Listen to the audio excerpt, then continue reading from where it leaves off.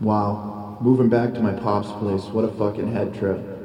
The basement always freaked me out when I was a kid. Pops would lock himself down there for hours and hours. I could still hear the screams. This couldn't have happened at bedtime, I guess. The mortgage on this place has gone through the roof. I like it here, though. I like that this place is filled with murder and suicide. I like these dreams where Roland kills my friends and family. I like the suffering these walls have seen. But my pop's place has power. Power and history. I'm not sure I'm ready for this power yet, but it looks like I have no choice. I miss you, Pops.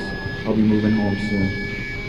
And while he was there, the doctors gave him a sex change, and our parents' taxes paid for it.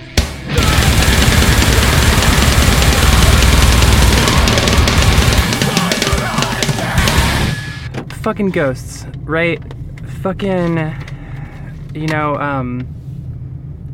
know I've been living in a fucking haunted shopping mall that was underwater for a bunch of months. I don't remember how, it's probably been like a week since I posted one of these, but in terms of recording them, it's been like fucking forever since I've done one of these. They've just been like sprawling out of control, so I'm gonna try to keep this one pretty brief and just acknowledge that like living in a post-apocalyptic haunted shopping mall is kind of a trans girl cliche, and listening to ghosts who tell you to watch movies like fucking The Meat Gate, what the fuck is this movie called? I don't even remember. Don't listen to ghosts when they tell you what to watch movies.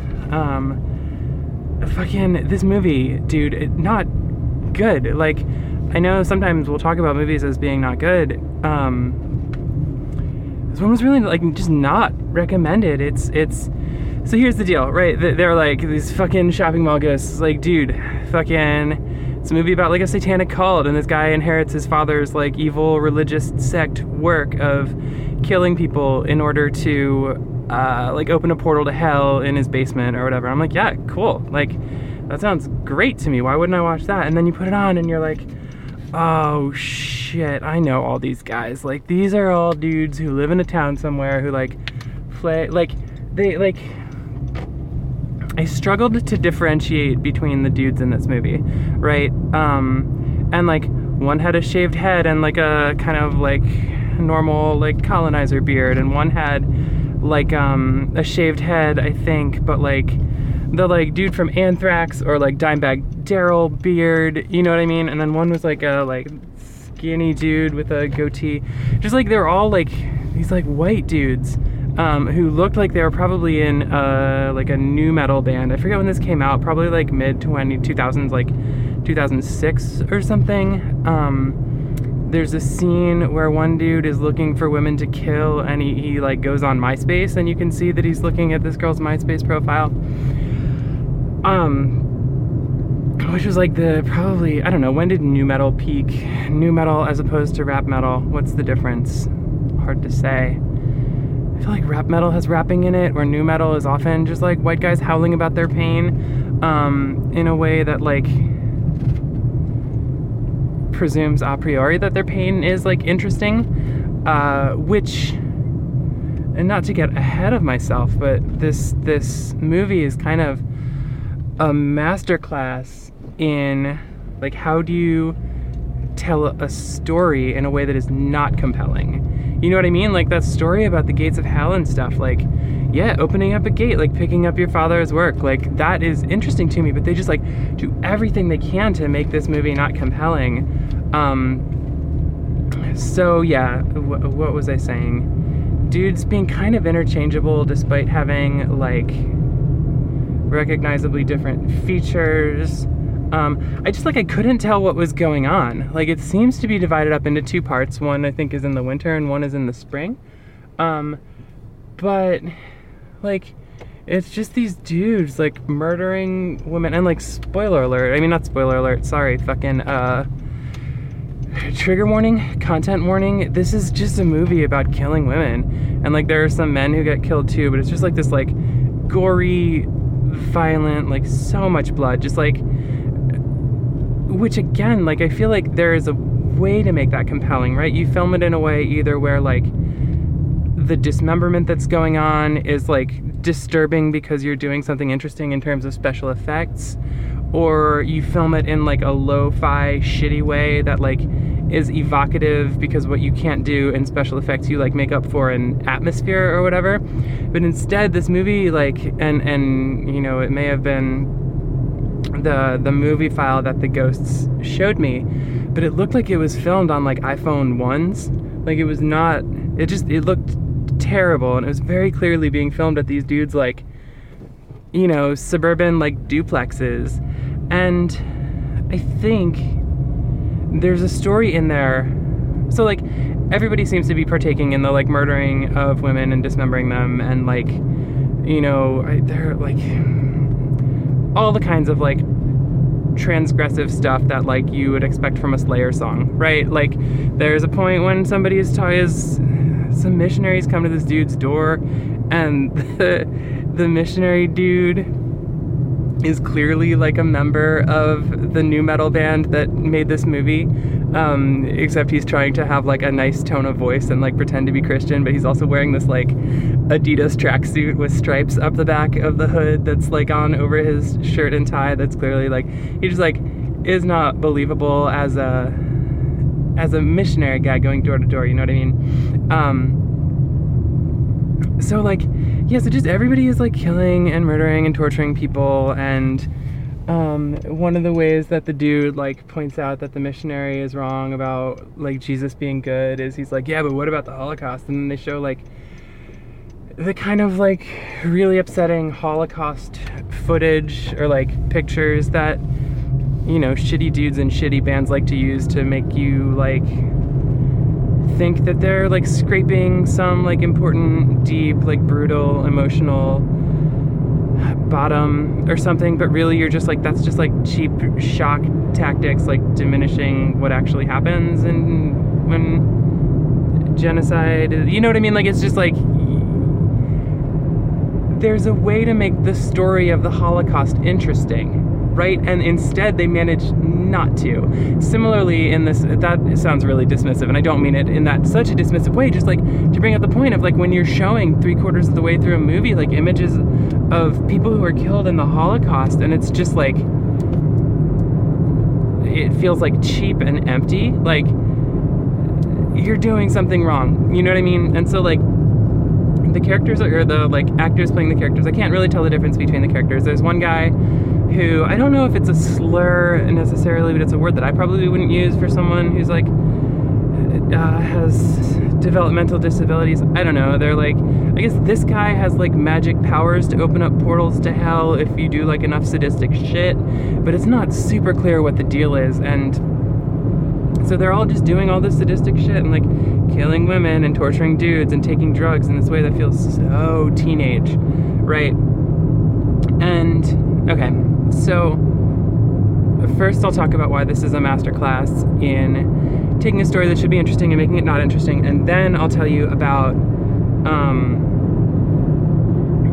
the sort of the dramatic tension that they like accidentally created, right? So okay, so when we're telling a story, whether it's through a movie or, you know, just words or even a song or whatever, right? Like, I think the central question you have to ask is like, why would anyone care about this, right? Like, why would anyone take the time to watch this? Why would anyone put in the effort to read this? And there are a lot of ways to answer that question, right? Like, because this person has a way with words that's interesting to me that I want to continue to see what words they're going to use, or like because these special effects are cool, or because I'm interested in the way that I feel like they might go in portraying the other, right? Or like, you know, because this feels like emotionally resonant to me in a way that other things aren't, or because this portrays a group of people in a way that feels realistic, or like is realistic, like hashtag own voices, like that kind of stuff, right? In a way that feels compelling. There are any number of ways to make a story compelling, but this movie just feels like it was a bunch of dudes sitting around being like, dude, how fucked up would it be if you like fucked a dead chick? You know what I mean? Like, what you end up getting is sort of unintentionally a bunch of dudes making a movie, and there are women in this movie too, but it doesn't feel like their project necessarily. Maybe I'm wrong. Correct me if I'm wrong. It feels like a bunch of dudes sort of unintentionally, like, or maybe intentionally, just being like, this is what we think is compelling, right? And what they think is compelling is like violence against women, and calling each other like homophobic slurs, and just like what it ends up doing is being like yet another movie that's inadvertently all it's doing is telling us about straight white cis dude masculinity, right?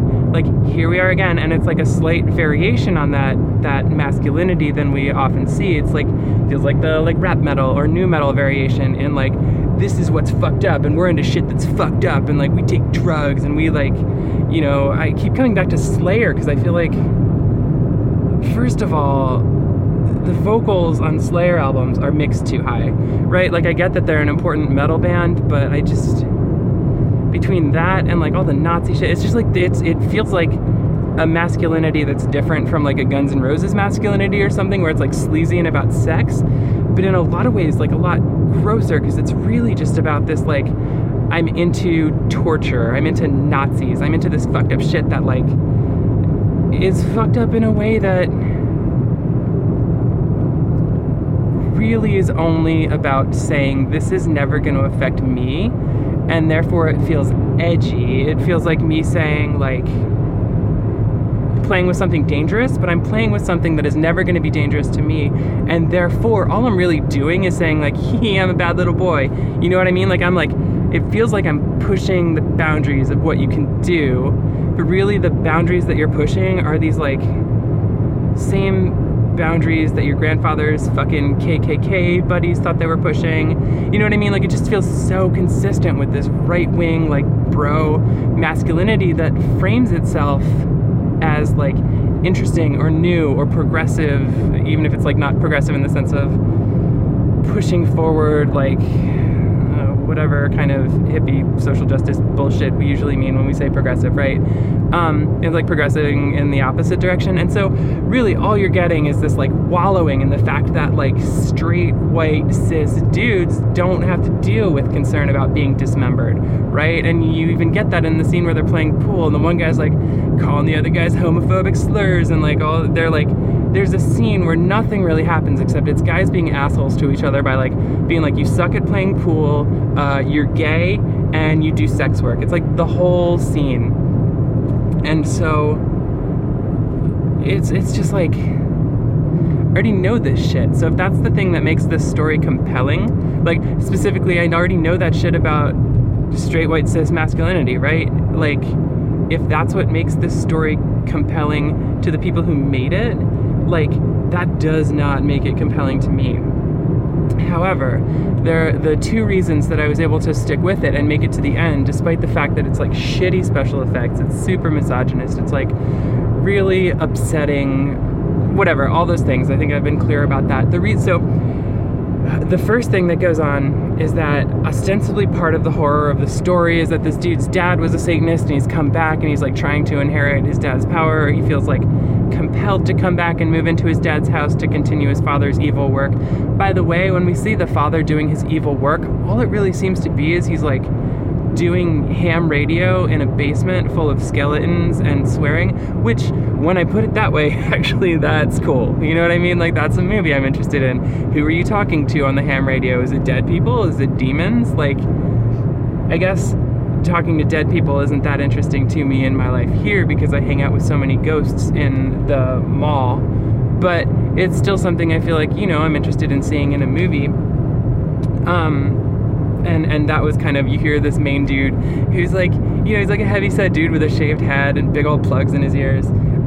He's like, I guess I'm back to carry out my father's work, and his vocal is like, his speech is clearly being run through like a guitar pedal that they use in their band. So early on in the movie, as an aside, one person is wearing a shirt that says Bedlam 23, and I was like, I don't know what that is. And then soon after, another character is wearing a shirt that says Bedlam 23, and I was like, oh, I bet this is the band of the dudes who made this movie, right? And so I Googled it, and nothing really came up, and I guess probably Bedlam 23 broke up like 10 or 15 years ago, but there was a Wikipedia article on another band that had like a bunch of broken HTML in it, which was cool.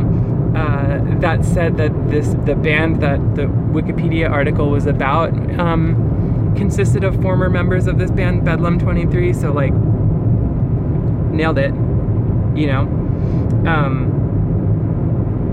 Anyway, how does that connect? That connects because of the fucking echo pedal on the dude's voice during that weird monologue where he's like sitting in a tray. Anyway, part of the story is that this guy who's returning, he has a daughter. His daughter is young. She's probably like 4 or 5 or something. And what's supposed to be like, dude, wouldn't it be fucked up if there was a movie with a lot of like murder and violence, but there was a little girl in it? And like, first of all, this movie is super misogynist, right? So like, it's fascinating that they would, and it's not fascinating, I mean, it's predictable that they would posit the like pre-pubescent girl as innocent and therefore like more shocking to have involved in this stuff. And so that's like not really surprising, but where they sort of inadvertently introduce narrative tension for me is that it seems pretty clear that the scenes that this little girl are in are not scenes where the actress, the girl who's playing the little girl, is interacting with any of the gore or blood or like the sex that happens over a mutilated body in a bathtub or whatever. It's like, is the tension comes from like, is there going to be a scene where they put this fucked up shit in front of the poor girl who's playing this character, right? And you don't find out until the end, like, spoilers, good news, it doesn't seem like they had that young girl exposed to these things, which feels like a pretty serious relief, because I can joke about that being narrative tension, but really it would actually be super upsetting if this girl, but instead they clearly filmed her scenes like separate from those things. At one point, I think she does some swearing, which is supposed to be shocking, but I feel like actually like kids need to learn to swear. Like, you want to know how to swear. So that wasn't super shocking. The other thing that was compelling was sort of like, right, so that's the first aspect of like inadvertent narrative tension that they introduced was, will this girl, like, will I end up feeling legitimately upset about this girl having seen fucked up shit, and I don't. The second thing is when are we gonna get to the, I can't even remember the fucking name, what is this movie? The Gateway Meat, is that what it's called?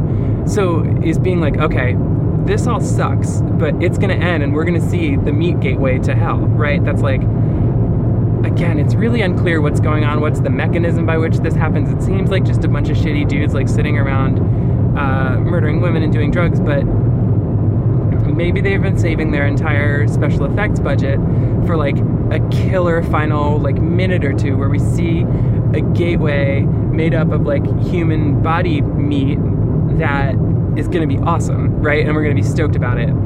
Spoiler, nope, there's no fucking gateway. There's no fucking meat gateway to hell in this movie. You want to know how it ends? Apparently, some of the guys died, and then they like,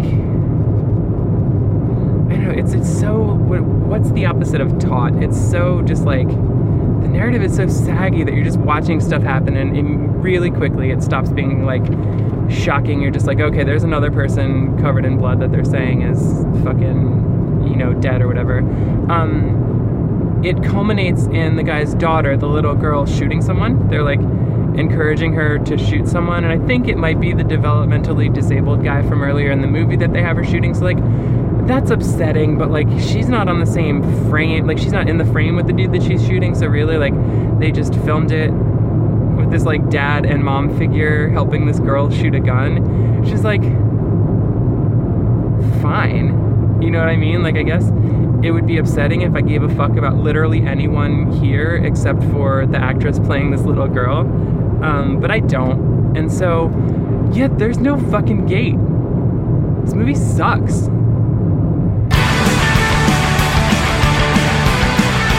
Alright, truck nuts.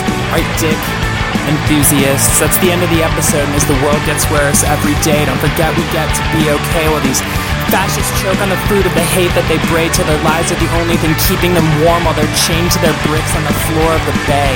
My body's broken, no I ain't joking, and I still don't have any money and nothing's working.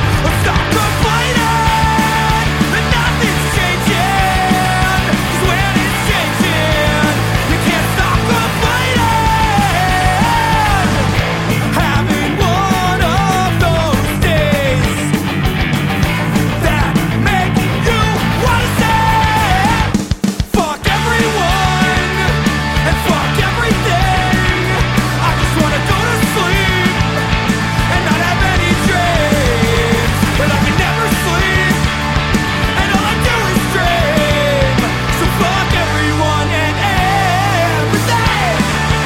first song was by Hers. This one is by Tender Defender. Please be gayer. Please figure out a way to be more trans for me.